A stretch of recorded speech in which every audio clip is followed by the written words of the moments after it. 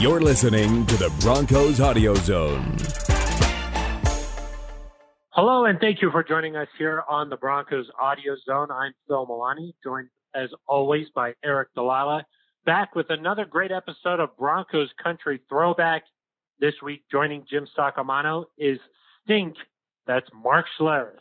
Yeah, Phil, of course, Broncos fans probably know him from 104.3 The Fan, but he's joining us today on Broncos Country Throwback. 6 years in Denver after starting his career in Washington. Made a Pro Bowl, was obviously a key piece of that offensive line when the Broncos won back-to-back Super Bowls. I'm excited to hear some stories from him. He's as good a talker as anybody, Phil. And now let's get to the conversation with Jim Saccomano and Mark Schlereth.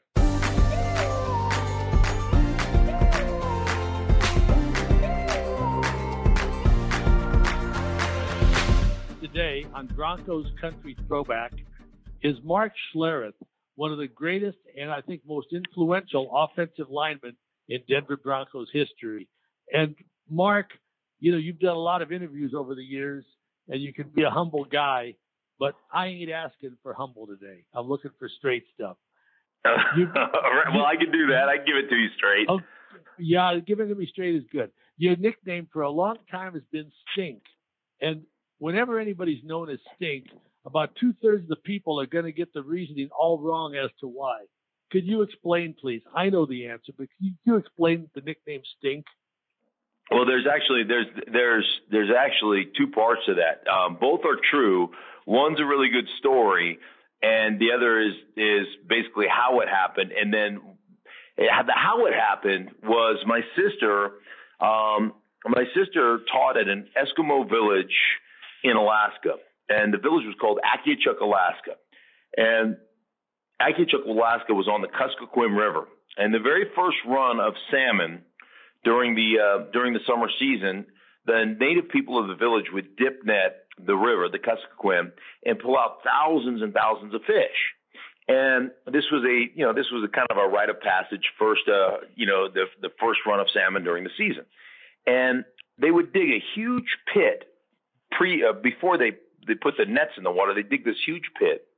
And after they caught all these fish, they would cut the heads of the fish off and they would bury them in this pit. And then they would let those heads rot and ferment. And weeks later, they would dig them up and they would eat these rotten fish heads. And they called them stinkheads.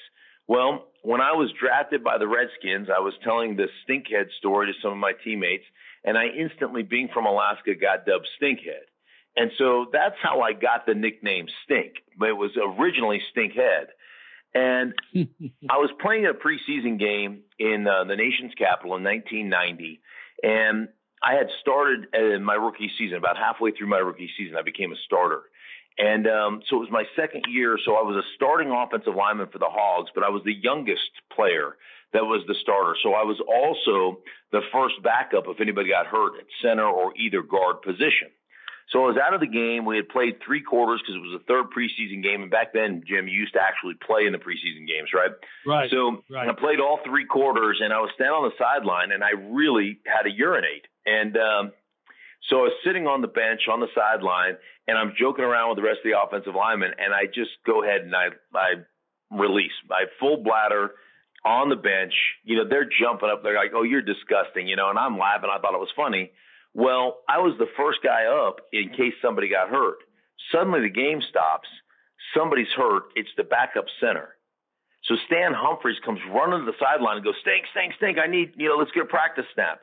Like I had literally just emptied my entire bladder on the bench. So I come running over there, I'm like sloshing over there, grab my helmet, put it on, and Stan gets behind me. And the quarterback never actually gets his hands underneath you until right before the snap. He always kind of puts a hand on the lower back and one on your butt cheek, and lets you know he's back there, right? And he's blue 80, blue 80. And he goes, "Set hot." And as soon as he does that, he puts his hands in there, and I snap the ball, and it just sprays. Just splashes him. And he is like, "Oh, my gosh, my hands are wet, my face." He's like, "Somebody get a towel." Like, he's super sweaty. And I was like, I was laughing because, and all the offensive linemen were laughing, like, "That's not sweat, that's urine." And he didn't know. And so that was the inside joke. And I went from being stinkhead to stink at that moment. And it just stuck for the rest of my career. So, I always left the equipment guys a little bit of urine in my pants on every game, just because you want to perpetuate just because those guys are my friends and they need to deal with putting on the rubber gloves before they picked up my uniform after games. And there's such a thing as making up a story. But since when has making up a story ever been as good as that? Yeah. Well, it's not making up a story because it's 100% true. I know. Mark, you grew up in Alaska. How long did you live there? Till I was 18, till I packed my bags and went to the University of Idaho for the first time. So, and you got a scholarship to, now you're getting a scholarship to Idaho. You're a guy from Alaska. How'd that happen? Yeah, well, I got scholarship offers to two places. So there's two teams that recruited me really heavily. Well, all at the time was the Pac-10. So all the Pac-10 schools recruited me, but they all asked me to walk on. And, in Alaska, I would play 6 or 7 games would be my high school season. So you didn't have a lot of experience, right?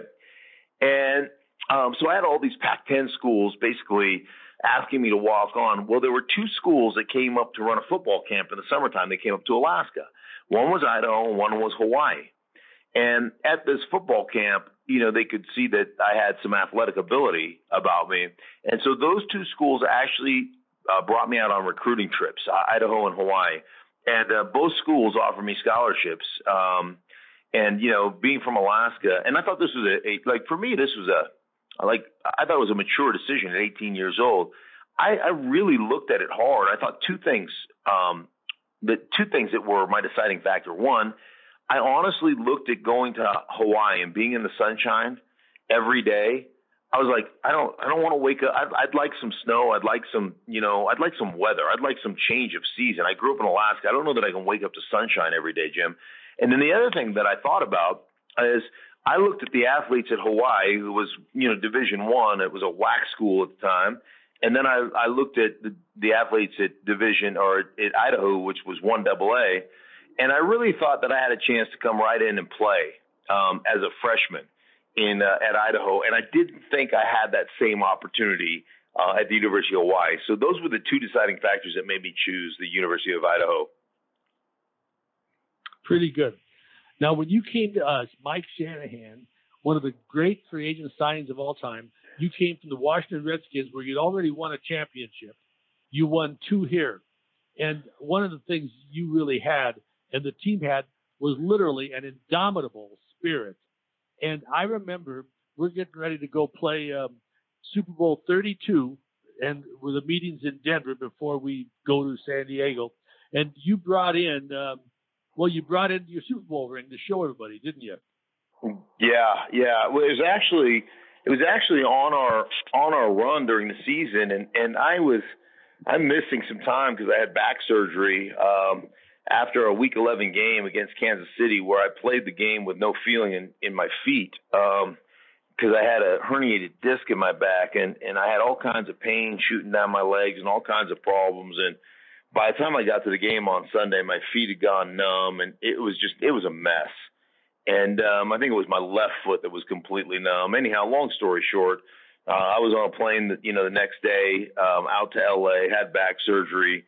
And so I was out for a while, and while I was out, we'd slumped a little bit, not because of me, just as a team, we had slumped a little bit and lost a game in Pittsburgh, lost a game in San Francisco, really weren't playing up to our capabilities. And that's when I brought my ring in and essentially said, there's just some guys that were missing a little time or being late to a meeting or whatever the case may be. I think attention to detail wasn't as good as it needed to be. And so I had approached Mike about addressing the team. I brought in a ring, I brought in one of my rings, and I just said, it's unacceptable. When you're late to something, you're basically saying your time and your family's more valuable than my time and my family.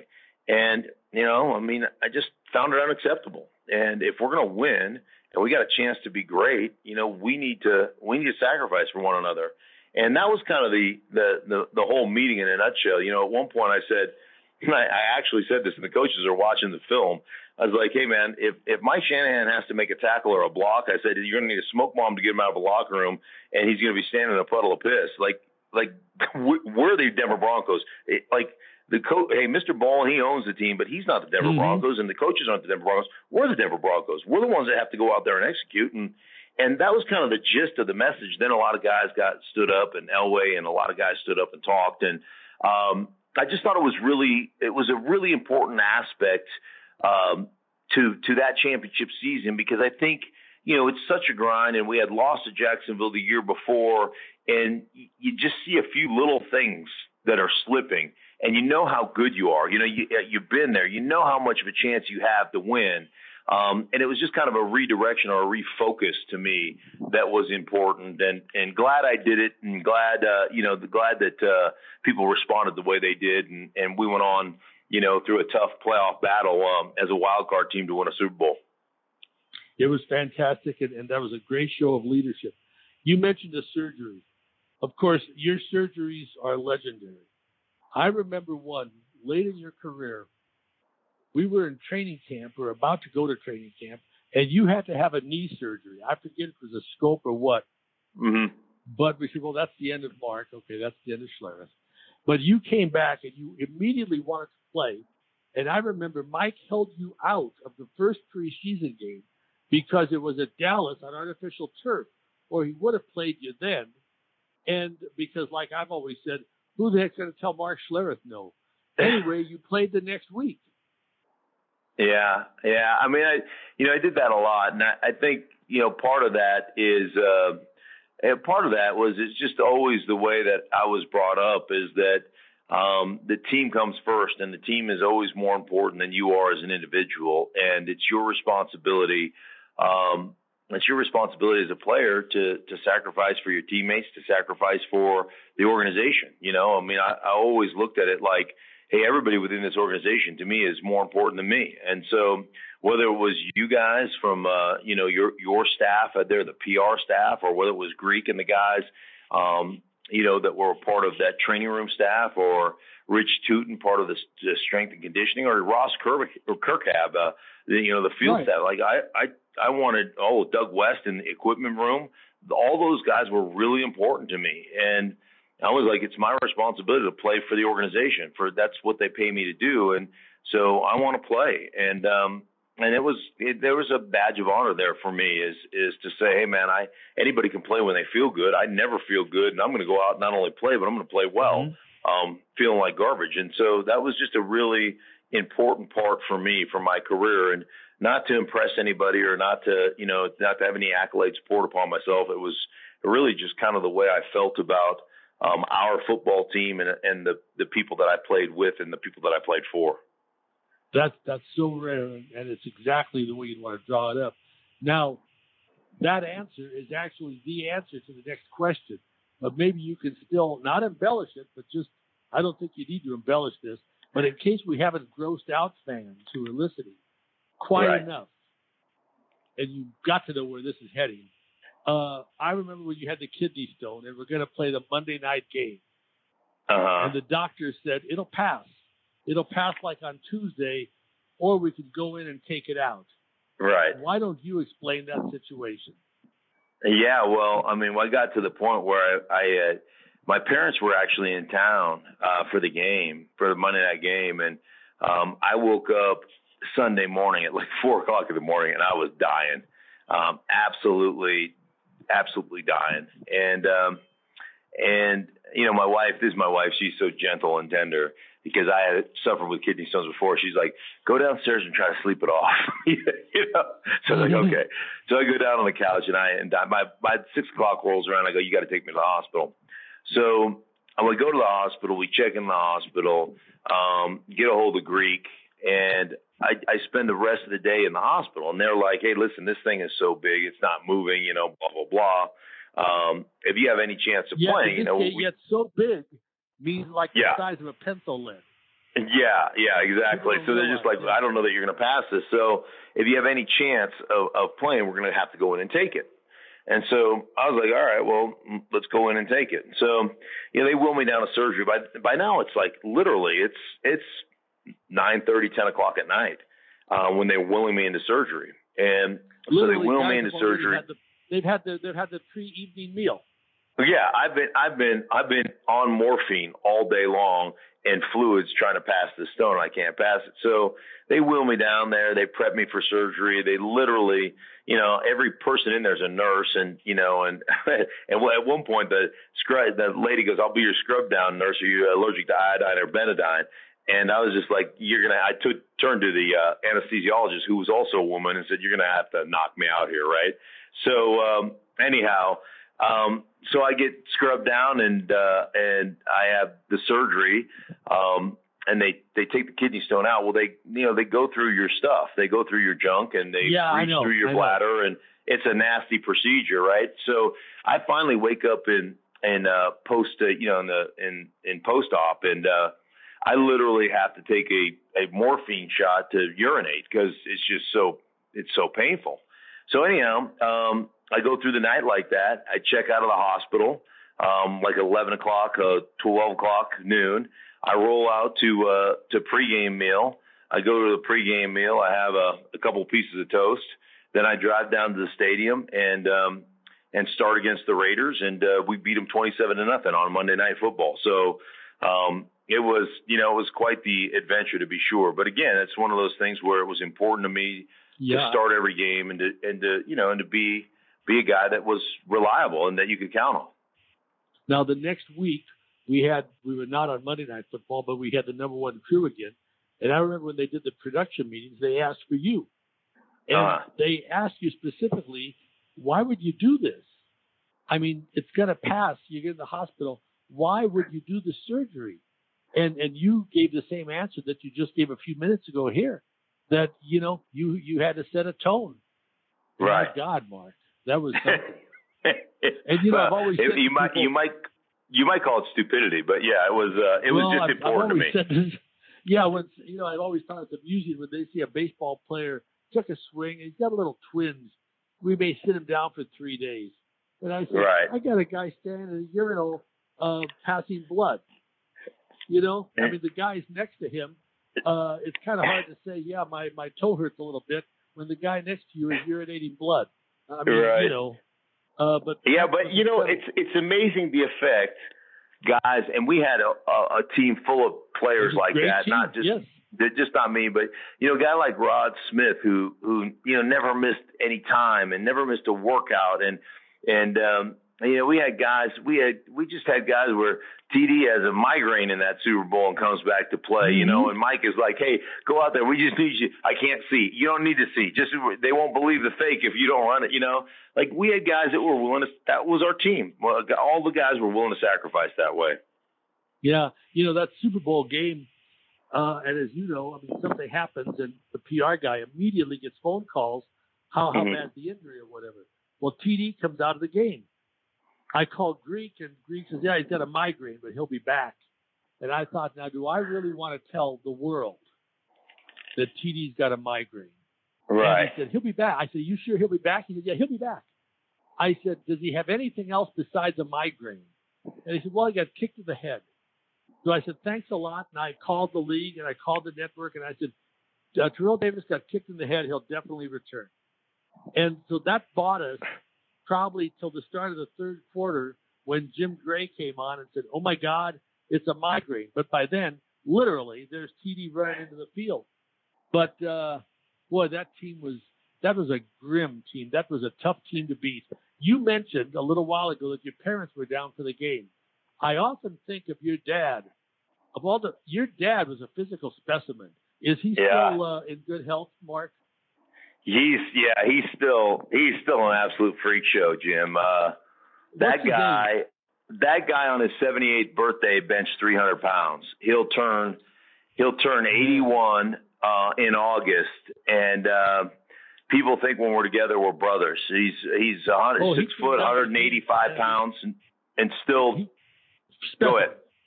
Yeah, he's 6 foot, 180 pounds, and still. I mean, he's still got muscles. I mean, he's like he works out all the time. I mean, the guy is an absolute freak show. All my college teammates, and it's funny, all my college teammates. I brought my dad down to Seattle this year. I was calling Baltimore at Seattle, And so I brought my dad down to spend the weekend with us as we were going out to dinners and going to meet with, John Harbaugh and the Baltimore Ravens. And my dad sat in all the production meetings, and we had a hoot, man. We had a blast. I actually gave him my boards for Christmas, had them framed.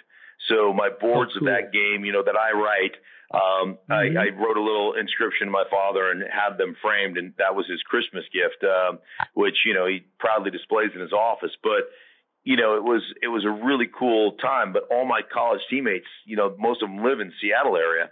And so we all got together for a big lunch Saturday afternoon. And it was so cool. All my buddies call him Poolside, because no matter what we were doing when we were playing in college, you could always catch my dad at the pool doing push-ups and exercising. Like, he was always doing something.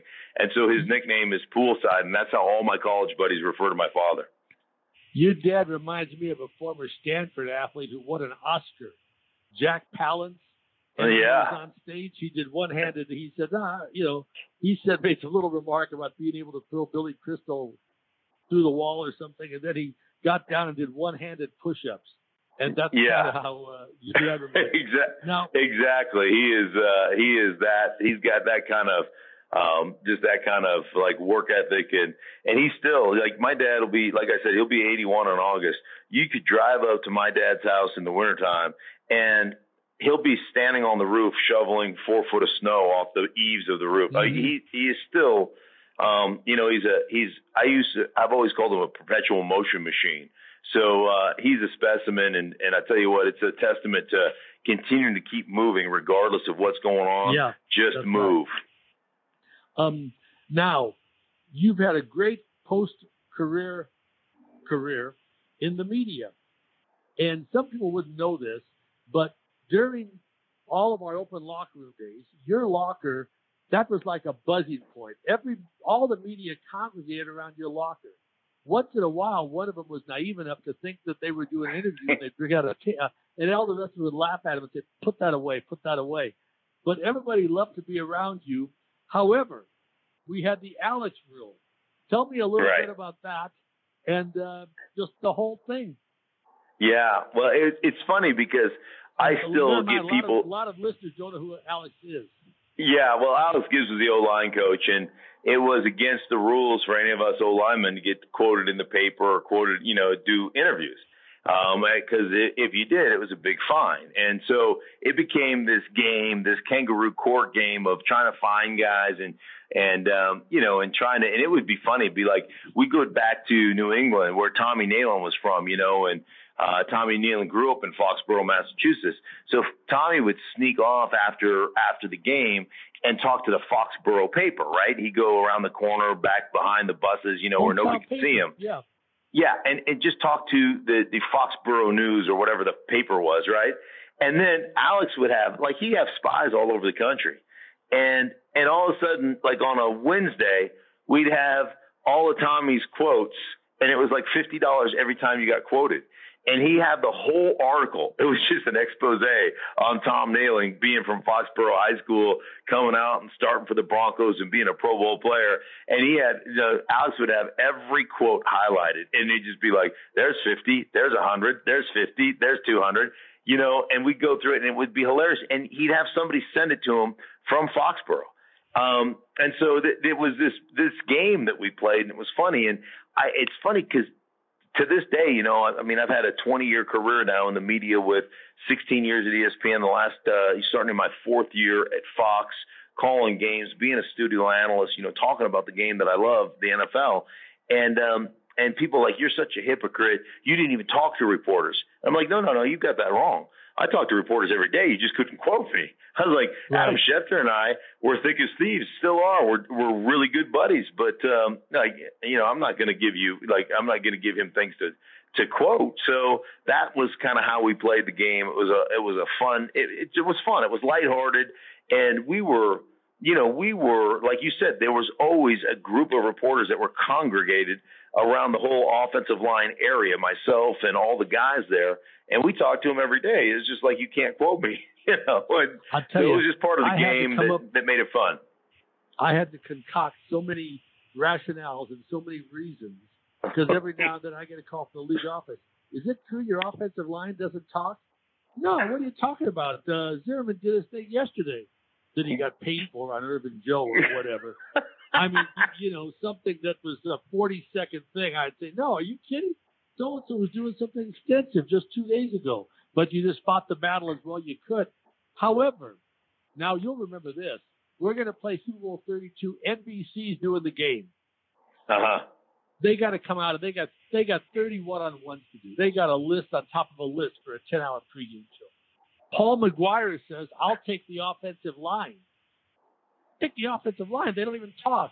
Do you remember this when he said we're all going to go to Brooks Steakhouse for dinner, and I'll buy the whole deal, but I got a camera at the corner of the room, and I got to sit each one of you guys down. Do you remember doing that? Oh, absolutely. Yeah, we sung like canaries, too.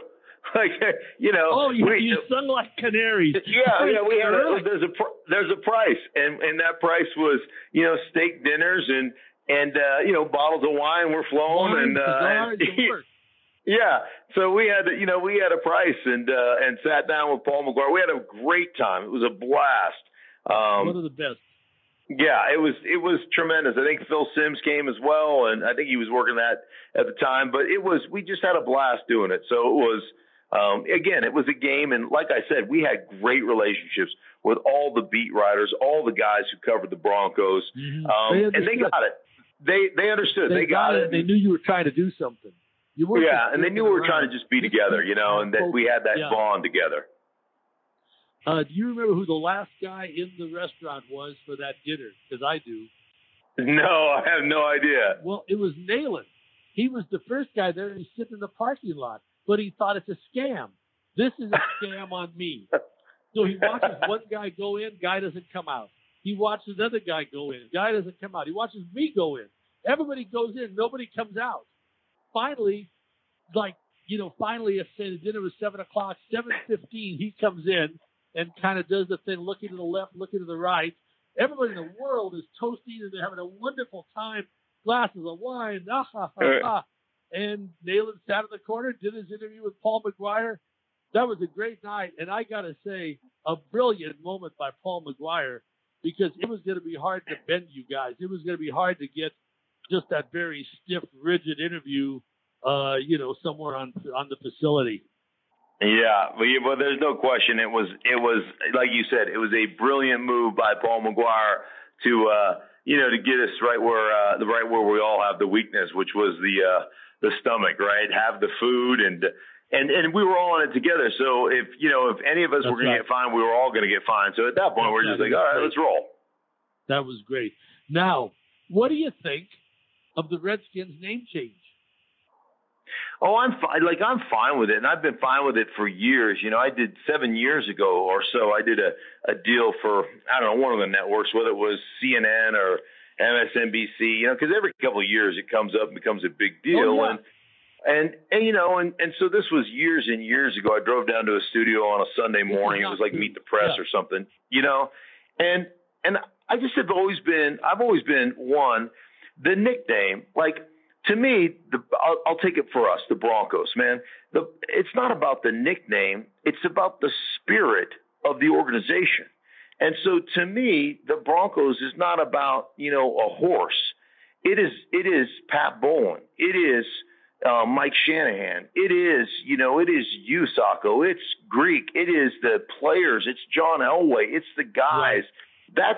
That to me is what makes the organization. So the nickname, the Redskins, I don't sit there and pine over, oh my gosh, the history or the heritage or whatever. It doesn't matter, because that's not the history or the heritage to me. It's the players. It's the Bobby Mitchells, and it's the Charlie Taylors, and it's Joe Gibbs, and it's George Allen, and it's all the people that made that organization great, and it's all the community service that they've done and everything else. So the nickname to me is just a nickname. It really doesn't mean anything. So I've never been people always ask me about winning a Super Bowl and what's the Super Bowl like. And I look at that Super Bowl ring and I don't think, wow, look at this thing is worth whatever it's worth or whatever. I think about the relationships and the sacrifices that were made. That's what it means to me. So the nickname, to me was never a big deal, whether they call it the Red Tails or the Red Hawks or the Red Wolves or the Hogs or whatever they decide to tell. Like, I'll embrace it and say that's good. It's a good thing. And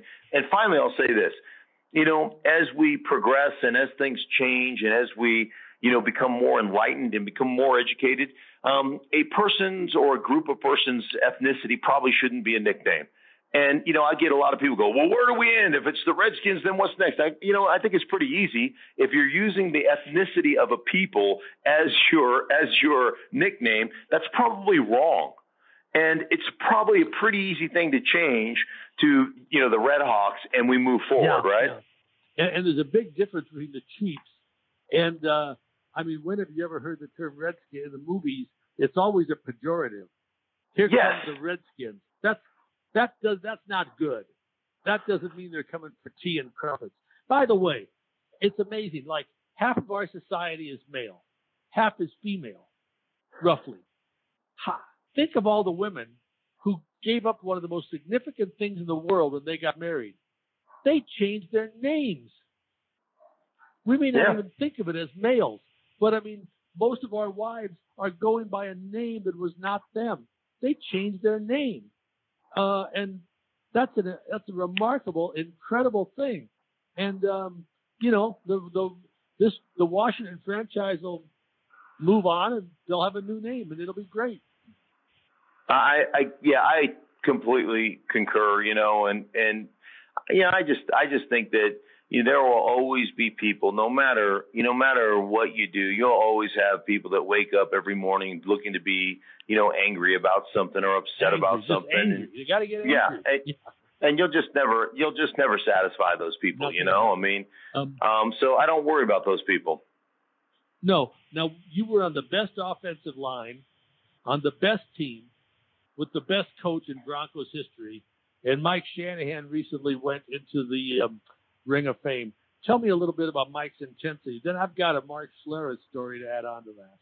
Yeah, well, Mike was, I think the thing that really set Mike apart as a coach is that, there's a bunch of things that set him apart. First off, I had failed before I got here. I had failed 3 physicals. I failed a physical in Chicago, physical in Indianapolis, a physical in Atlanta. So I was really nervous when I took this physical here, and the doctors really didn't even look at me.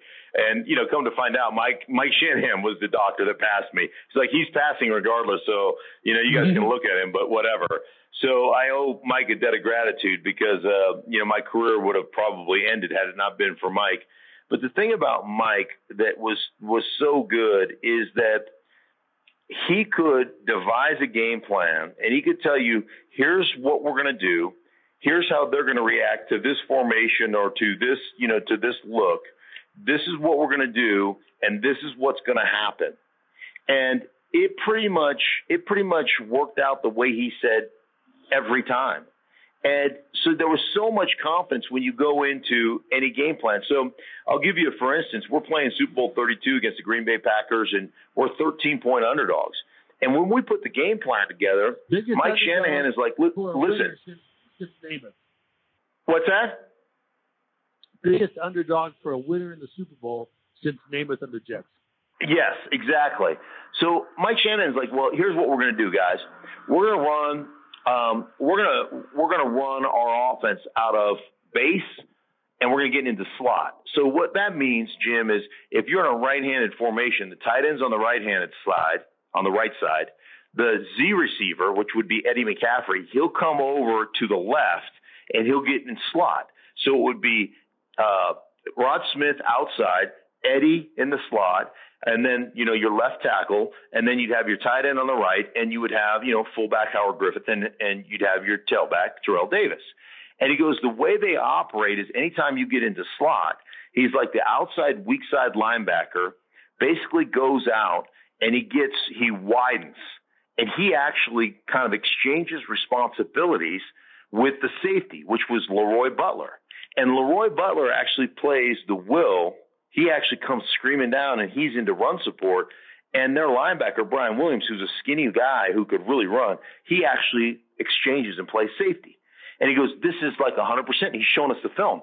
And he's showing us time and time again where Leroy Butler is every time run away in a slot formation, he makes every tackle in the backfield.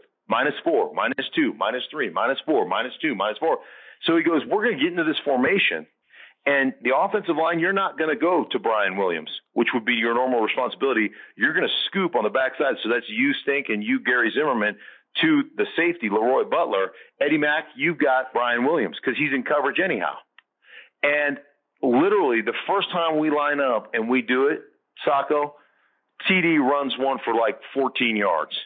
Mm-hmm. And we're just like, oh, we're walking back to the house going, we got him. Like, we got him. And it was exactly the way Mike showed us all week. This is what's going to happen. I guarantee you 100% this is the way they're going to react. This is what's going to happen. And we're absolutely going to eviscerate this team. And sure enough, man, one after the other, every time we got in that formation, we just lit them up on cutback runs. And they had no answer for it. And those are the things that Mike consistently did week in and week out, that you just were like, you're in a game going, these guys don't have a chance. Our coaching staff is that good. Yeah, I remember telling NFL people during the week when they said, boy, we hope it's a good rating. We hope you can stay close to them. And I probably shouldn't have, but I said, actually, we're going to go through the Green Bay Packers like grain through a goose. And I think they thought I was just kidding. They thought, they just laughed. I thought, whatever. It's like that time when CU was going to play Nebraska, and they asked the coach what the game plan was, and he said, hey, diddle, diddle, we're going to run up the middle. And afterwards, the media said, we're so shocked. He said, I told you the game plan, didn't I? But now one time I said to you, I said, Mark, what would it be like? I know that Mike sometimes calls a guy out on a Monday and sometimes could eviscerate the guy. I said, what would it be like? And you told me, Shock, I don't even appreciate you putting that thought into my mind. You said, I would do anything on Sunday to avoid that other thing happening on Monday. And we had a whole ball club, though, of teams like, I told Mike once, we won those Super Bowls 40 seconds at a time. This is the next play. And it's 100% execution on this play. Now it's the next play. Only Mike wasn't working one at a time. He's like 19 plays ahead or something.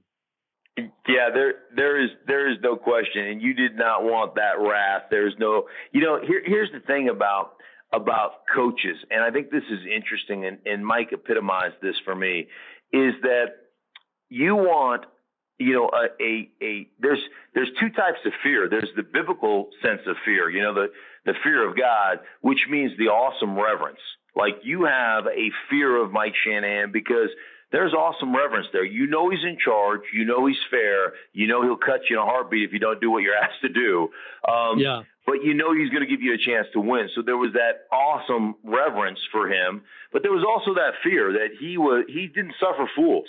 And like, if you're a guy who can't hack it mentally, if you can't keep up, you don't get to play for Mike Shanahan.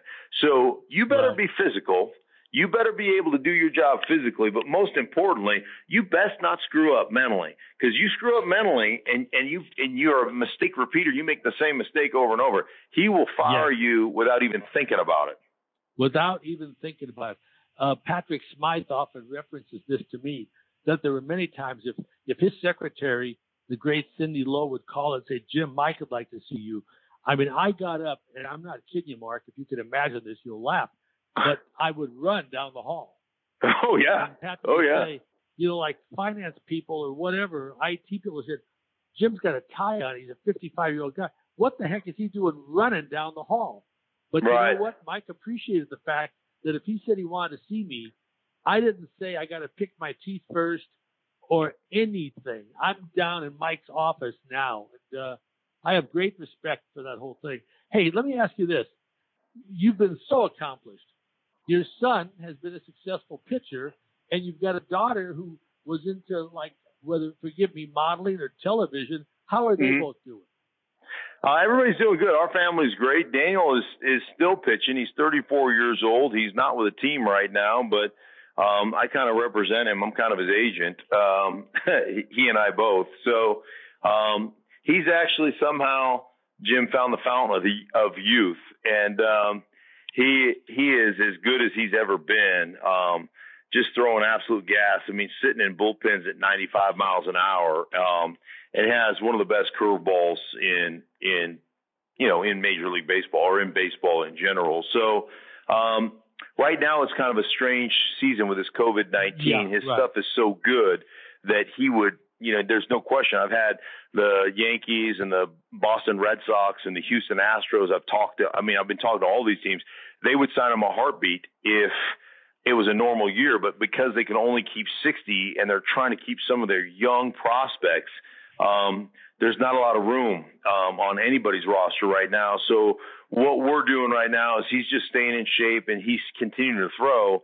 And we've got 3 or 4 teams that have said, hey, listen, when we get into the season and we have an injury or we have somebody that tests positive for COVID and has to sit down, just be ready because if we've got a couple of young guys that we don't think can get major league outs yet, we will call. So that's kind of what we're doing. We're also talking to Taiwan, the Taiwan baseball, professional baseball league, as well as the Korean, the KBO right now. So I think something's going to shake loose here in the next couple of weeks. I hope he gets a chance to continue because he's had a career. The crazy thing is he had, like his father, he had several years there. He's hanging on, but he just couldn't consistently stay healthy. And he has somehow found his health again. And now once he found his health again, his velocity came back. I mean, his stuff is nasty. So we'll see what happens. And both of my daughters are doing great. My youngest used to come over all the time to the facility. You'll remember Avery coming all the time. And she used to call Steve Antonopoulos Greek. She called him Greekiaki. And she used to come over when she was little, like 3 years old, and Greek would tape her ankles. And she'd leave them taped for like 2 days before we finally said, hey, baby, we got to cut this tape off because you got to take a bath. I remember you having her around with you and just part of the deal. That was a great can actually be an undervalued word. This team had 46 wins in a 3-year period, which even today is still tied with the Patriots for the most in history. 46 wins and 2 Super Bowl championships. Denver and the Patriots each have done that. Went undefeated for a calendar year. Boy, that may not seem hard until you go out there and try to do it. This was a whale of a ball club. Yeah, it was a great run, and those were great teams. And we were talking about Mike Shanahan, and one thing about him is demanding as Mike was, is he was very fair. And I always used to be kind of the liaison between the locker room and Mike. And there were times where coaches would say, hey, could you talk to Mike about, they would come to me and go, can you go talk to Mike about this? Or can you go? And here's the cool thing is that it didn't matter where it came from. If it was a good idea and it made sense, Mike would implement it. And so, I brought breakfast at the facility. That was my idea. I went to Mike and said, you need to start serving breakfast.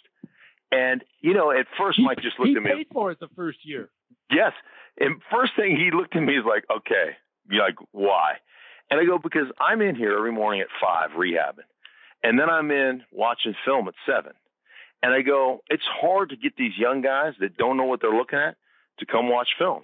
And I go, but if there was breakfast being served, I go, I'm going to get not only my 2 eyes and, Dave DeZinfante would be in there and Zim would be in there, but now I'm going to get all your young players are going to get to see what we're looking at. And they're going to learn how to study film.